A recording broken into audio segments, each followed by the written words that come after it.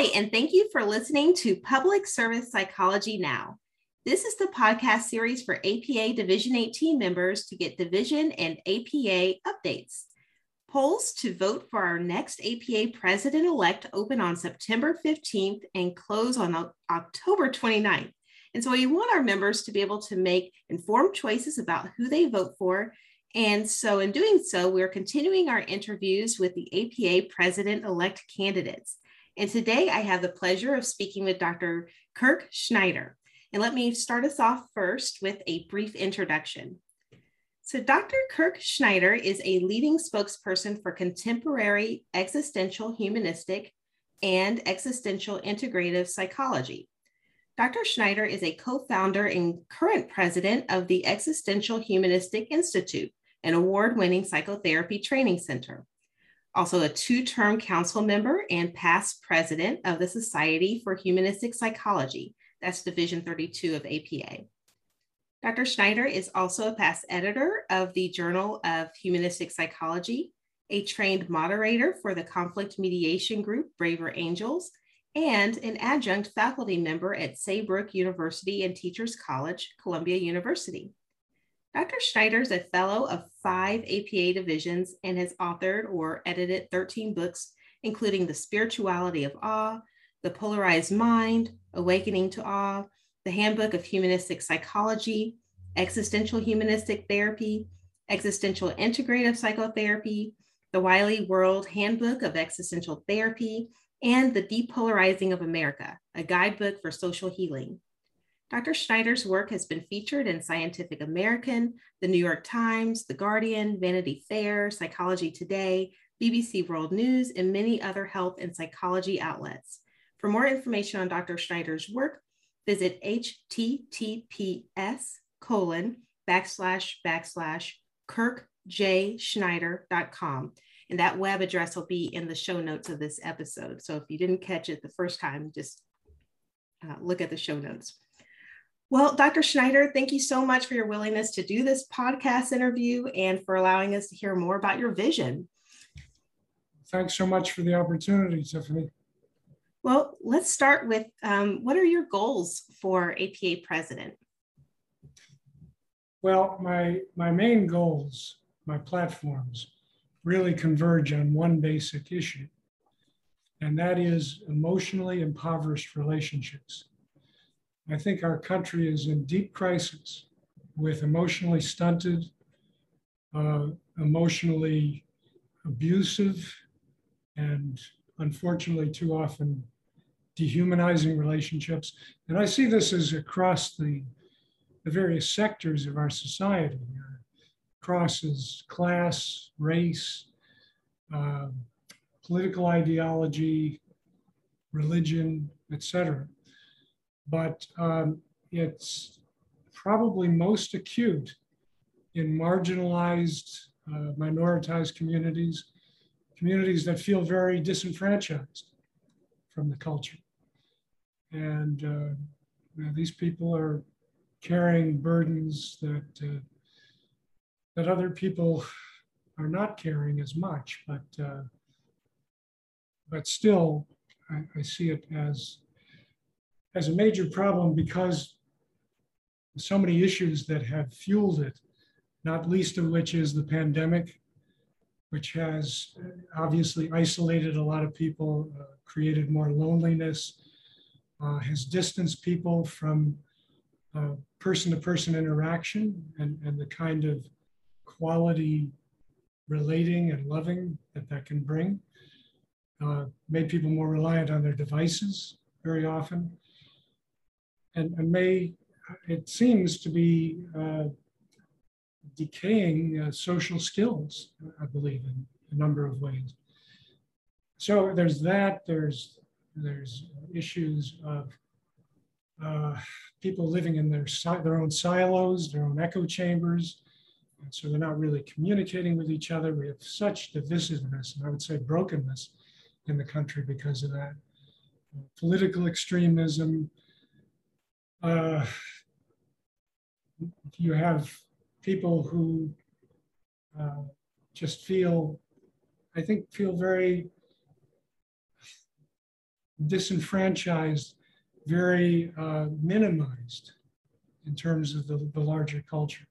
So one of the great problems is, and terror management theory, a social psychology research group has done a lot of work on this, that many people are feeling more and more like they don't count, a sense of insignificance.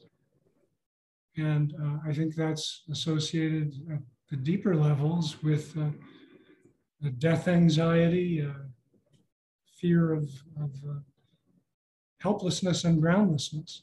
That is a very primal fear. So all my platforms pertain to this problem, and I'd really like to see the APA be mobilized around it. I know your division is active in also addressing these issues.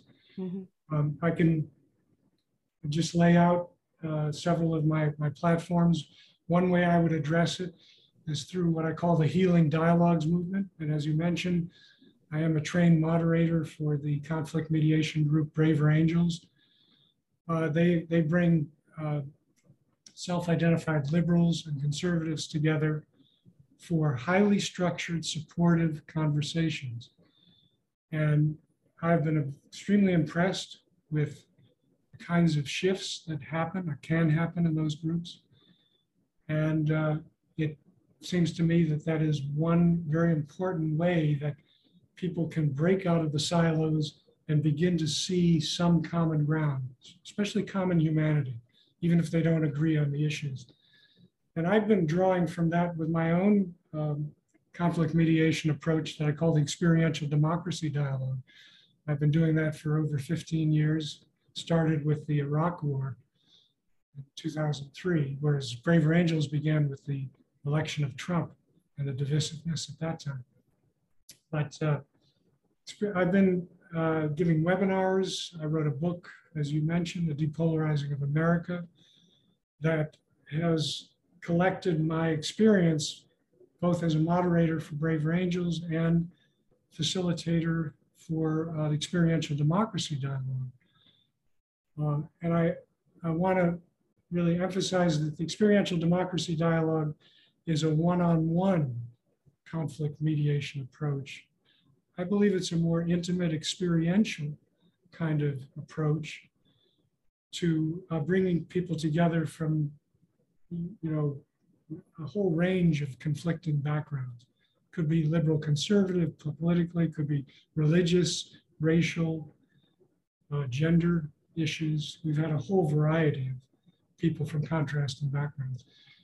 And I've drawn some from the Braver Angels format, but basically it's a 6-phase model that I lay out in detail in the book. And in the seminars, I'm trying to give away the tools that I found so helpful in my own life and work with this.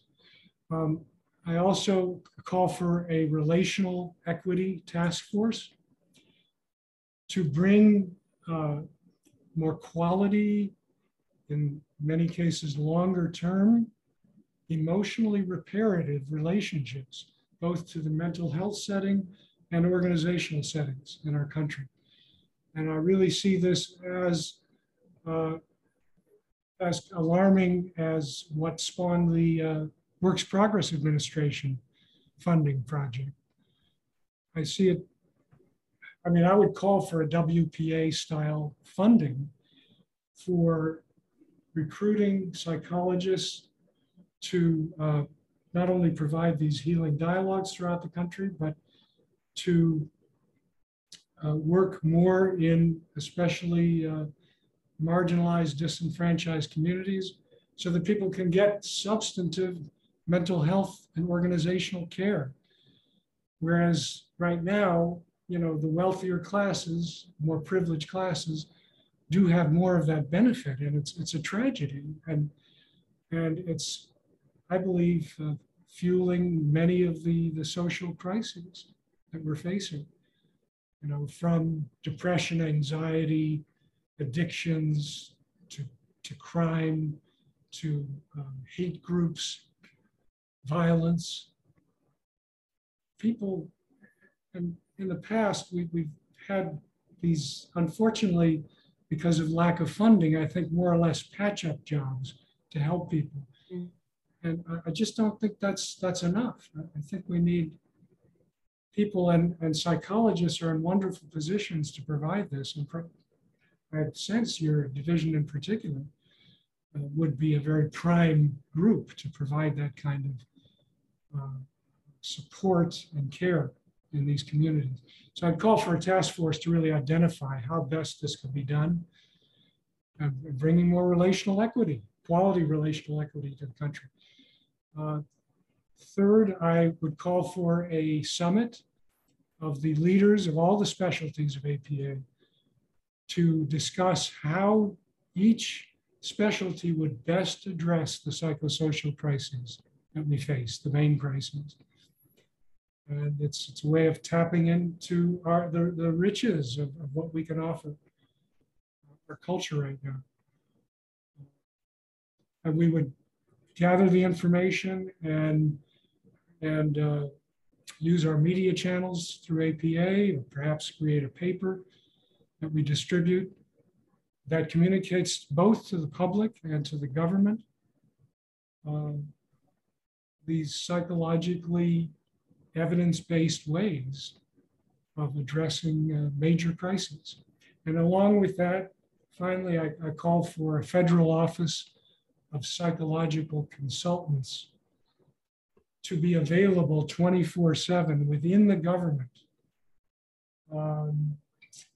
Right now, we have offices, but they tend to be subordinated to the medical field and medical officers, like the Surgeon General, NIMH, to a large degree, SAMHSA as well, Substance Abuse and Mental Health Administration. We don't have an office that is concertedly about using psychosocial means to address the alarming crises in the country. It seems to me we need to stand toe-to-toe with medicine. We need to be as visible as medicine. We need to be a top priority in the country, and not just a sort of stepchild, if you will. Mm-hmm.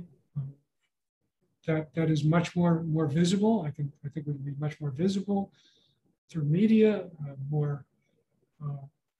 we would amplify the voice of APA advocacy, which is doing an excellent job. I think we've really mobilized in the last few years to have, these kinds of influences in the government. But this would just take it a step further, and certainly would be in coordination with APA advocacy.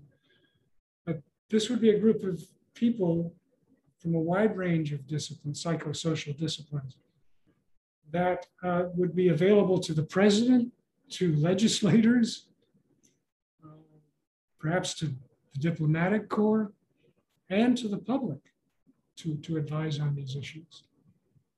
Again, 24/7. I mean, right now, our organization does the best it can to bring out these offerings, but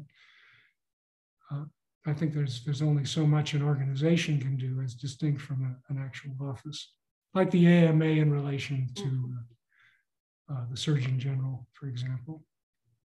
So that gives you some idea. That's a very full meal, but I think it also resonates, from my understanding, with very much with your group. Yeah, I would say so.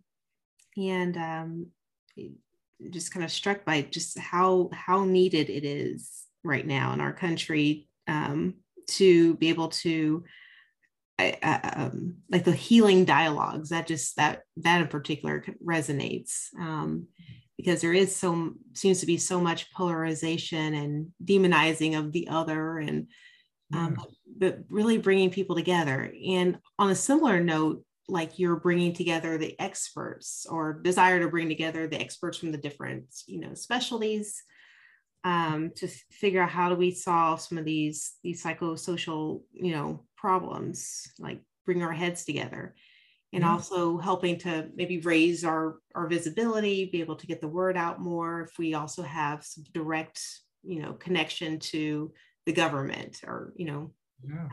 maybe be utilized more. So just really, this could be really powerful. Well, I appreciate that. I feel it not only powerful, but imperative.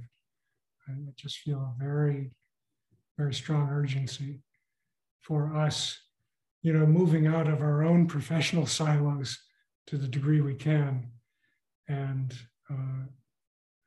getting out into the streets, so to speak. I mean, now it's on Zoom, unfortunately, at least much of it, but still we're connecting with more people. I think we should have much more interjurisdictional telehealth too. We should have waivers for that. APA, I'd like to see APA advocate for that for all the states.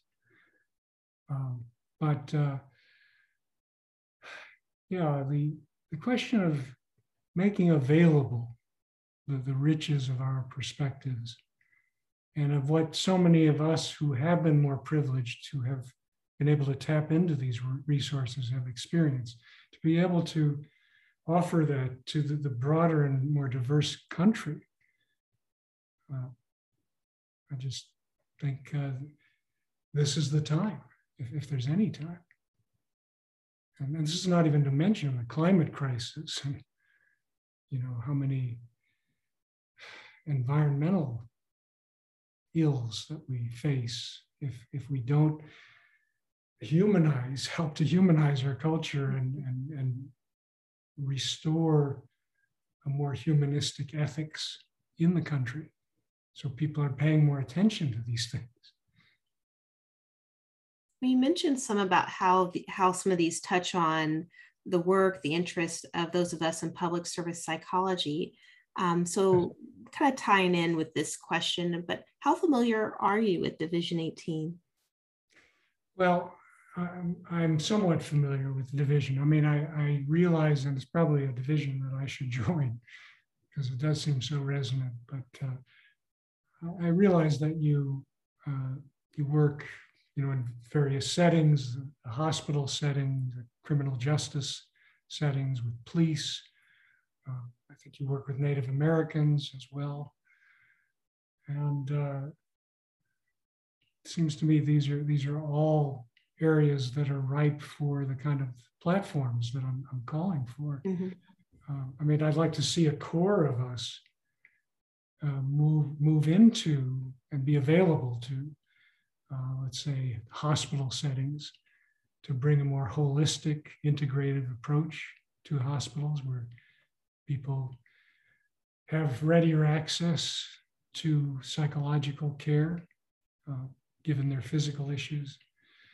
And by the way, I see, for example, relational equity as having a lot of offsets, one of them being medical. I think the more we can help people to work with their psychological challenges around healthcare, physical issues, that they would be less likely to need the kinds of medical care that so many of us seek out now, which I think is, what I understand is, it's almost 50% of the people who visit doctors have basically psychological concerns, or a great deal of psychosomatic issues that are involved in the general medical care system. So there's offsets there. There's tremendous offsets, I think, in the criminal justice system and with policing. I'd like to see the healing dialogues approach applied to police cadets, for example, perhaps pairing them with people in the community, diverse people in the community, to humanize their ability to engage with these people, and for the people in the community to be able to humanize, see the fuller picture of the human being, of the officer, let's say, I mean, that's really what those dialogues are all about. They're about helping people to see more than the stereotypes or the labels that we throw at each other, which really comes out of fear. I mean, it comes out of these very, I think, primal fears of being dissed or, feeling, again, like you don't matter with this person. Mm-hmm. And that's one of the most primal terrors that one could experience, it seems to me. And by exposure to people of different backgrounds, we have found in these groups that people connect in surprising ways, and especially when it's kind of an intimate context. And it happens gradually. We don't just throw people into a dialogue about a charged issue right away. We begin with, first of all, just having them envision what it might be like to sit with this person that you've agreed to work with their issue or with the issue that you're agreed to work with. And then can you clear a space for the human being before you, not just the label or what you've been taught in some group, or your parental system. And we have people talk about what it was like to grow up, and especially how their family system dealt with the particular issue at hand.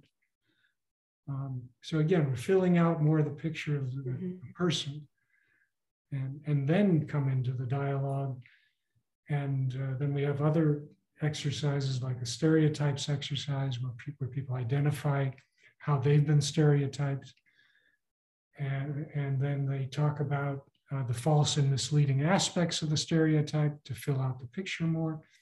And then they talk about the nuggets of truth to the stereotype, so that, again, we become more complete, vulnerable human beings who tend to be more accessible in that way as well, and be seen more by their partner. Anyway, then they can ask questions of each other, and then there's a discovery results phase at the end where they look at, well, what have you learned about yourself, about the other, and is there any room for common ground? And I should mention also that the whole thing is really oriented toward coming from a place of curiosity and genuine interest in where is this person coming from, as opposed to presumption or certainly accusation, which is the usual kind of breakdown of these dialogues so quickly. Right. We have ground rules that really try to keep this in place. So I could see that kind of dialogue process being applied in the police academies. And in fact, I've worked with a white police officer and a Black activist. It's available on YouTube with an earlier version of this approach. But I've also worked with other police officers, and they have been very positive about the results. Of course, it's helpful to have larger groups of people and an organization behind you to make these things move. Right. Turn them into action versus one guy crying in the wilderness. So anyway, I think healing dialogues could also relate to work perhaps in the Native American communities, in the criminal justice system, certainly. Yeah, I could see how this could just across the board, how meaningful that exercise could be for people. Yes. Across the board. And certainly definitely relates to us in Division 18. And you mentioned the link to the YouTube video. I'll include that link in the show notes. I appreciate it. If people are interested in seeing it. Well, let me ask a follow-up question, also kind of connecting to Division 18, but how do you see the role of public service psychology in connection with your presidential initiatives? I know you kind of mentioned this, but I guess anything you want to expand upon? Well, again, I want to emphasize the idea of co-creating a core of psychologists who would be willing and able to really spread throughout the country and bring the riches again of what we have to offer in our specialties to various sectors of the public. And so certainly I would see Division 18, public service, as a prime component of that core. I mean, this is what we're taught to be and do in many ways as psychologists, but my sense is that those in public service have that capacity compounded. I mean, it's just that much more of a specialty and a background for people in your society. So yeah, I would look to you, and I would also look to you for input, advice, where you see the crises, where you see the needs for mediation. I think you'd be a very important part of certainly of that summit of leaders that I'd call for. Also relational equity task force, healing dialogues, input about federal office, because that certainly resonates with your bailiwick too. If we could have public service psychology right in the cabinet, that would be the ideal, I suppose. That'd be incredible. But the government, in some significant way, HHS, Health and Human Services. Wouldn't that be something for us to amplify our voice, our influence? Not everybody will take to that idea readily. I mean, I think some people may feel that psychologists become part of the bureaucracy and in that way and imposing their view. So this is where I think it would be very important in getting input about how to really organize and shape this kind of, or these kinds of programs, so that they don't seem like impositions on people, but more like invitations. It's really my idea is to make this much more available to people for whom it's almost never available. And I think you basically answered my next question about how do you imagine engaging Division 18 or its members in your initiatives? And I think you hit on that. But is there anything else you'd like to share with our members before we kind of wrap up this episode? I'm curious, do you have any ideas about how Division 18 could contribute to these projects proposed? Yeah. I was just thinking about that. As far as I know, obviously many or most of our members do work in government settings. And, when you mentioned having somebody, I'm kind of thinking of that psychologist who's more centralized in the government, they're like White House kind of, but if there were some ways to also link them to psychologists in our other, government settings, if there was some kind of liaison to help kind of, I'm thinking, I'm terrible with I'll describe this image in my mind of and like it's sporting events where they do the wave, but some kind of cascade, of the messaging or intervention, best practices or whatever that might be. But also something where it's a two-way communication and not just from the top down. Yeah, that would be very important. But when you're kind of thinking about kind of getting that more far-reaching message, that's just what comes to mind. I don't know. So a way of amplifying Division 18's messages. Yeah. Just because we're kind of all over the place. And I think the beauty too about the settings that we work in is that we're also helping to bring up the next generation of psychologists. You know, a lot of us, like in the VA or, you know, Bureau of Prisons and some of our other work settings, you know, we're bringing up the next generation through our internship and postdoctoral programs. And so, and kind of thinking about how to kind of include them or, you know, only because some of them stay, some of them move out into, you know, the private sector. But again, then they can help amplify, you know, the message in their own work settings. Maybe I'm babbling on here. I'm just. No, but registering with is how much this is about a youthful movement, it seems to me. This is about energizing our profession and energizing people who hunger, you know, to cultivate even more of a sense of meaning and purpose through their psychological expertise. Yeah. And my sense is there's a lot of young people who are very much in that place.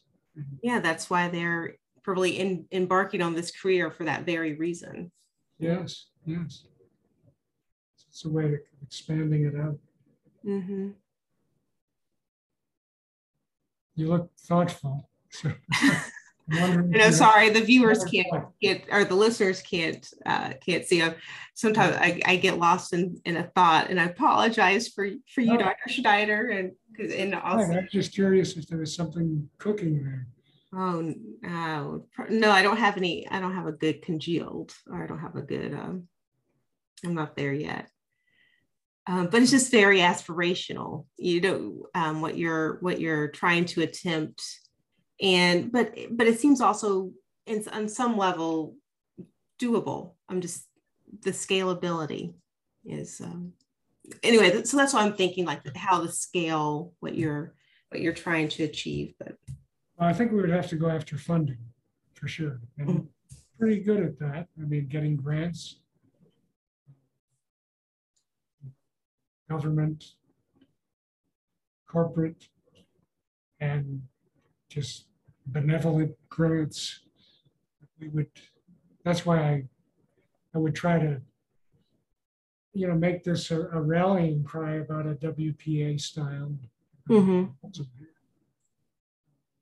I mean, we're giving all kinds of money to a lot of areas in this country that, in my view and many people's view, don't relate to core issues that, if not dealt with, are just going to take us down even further. Right.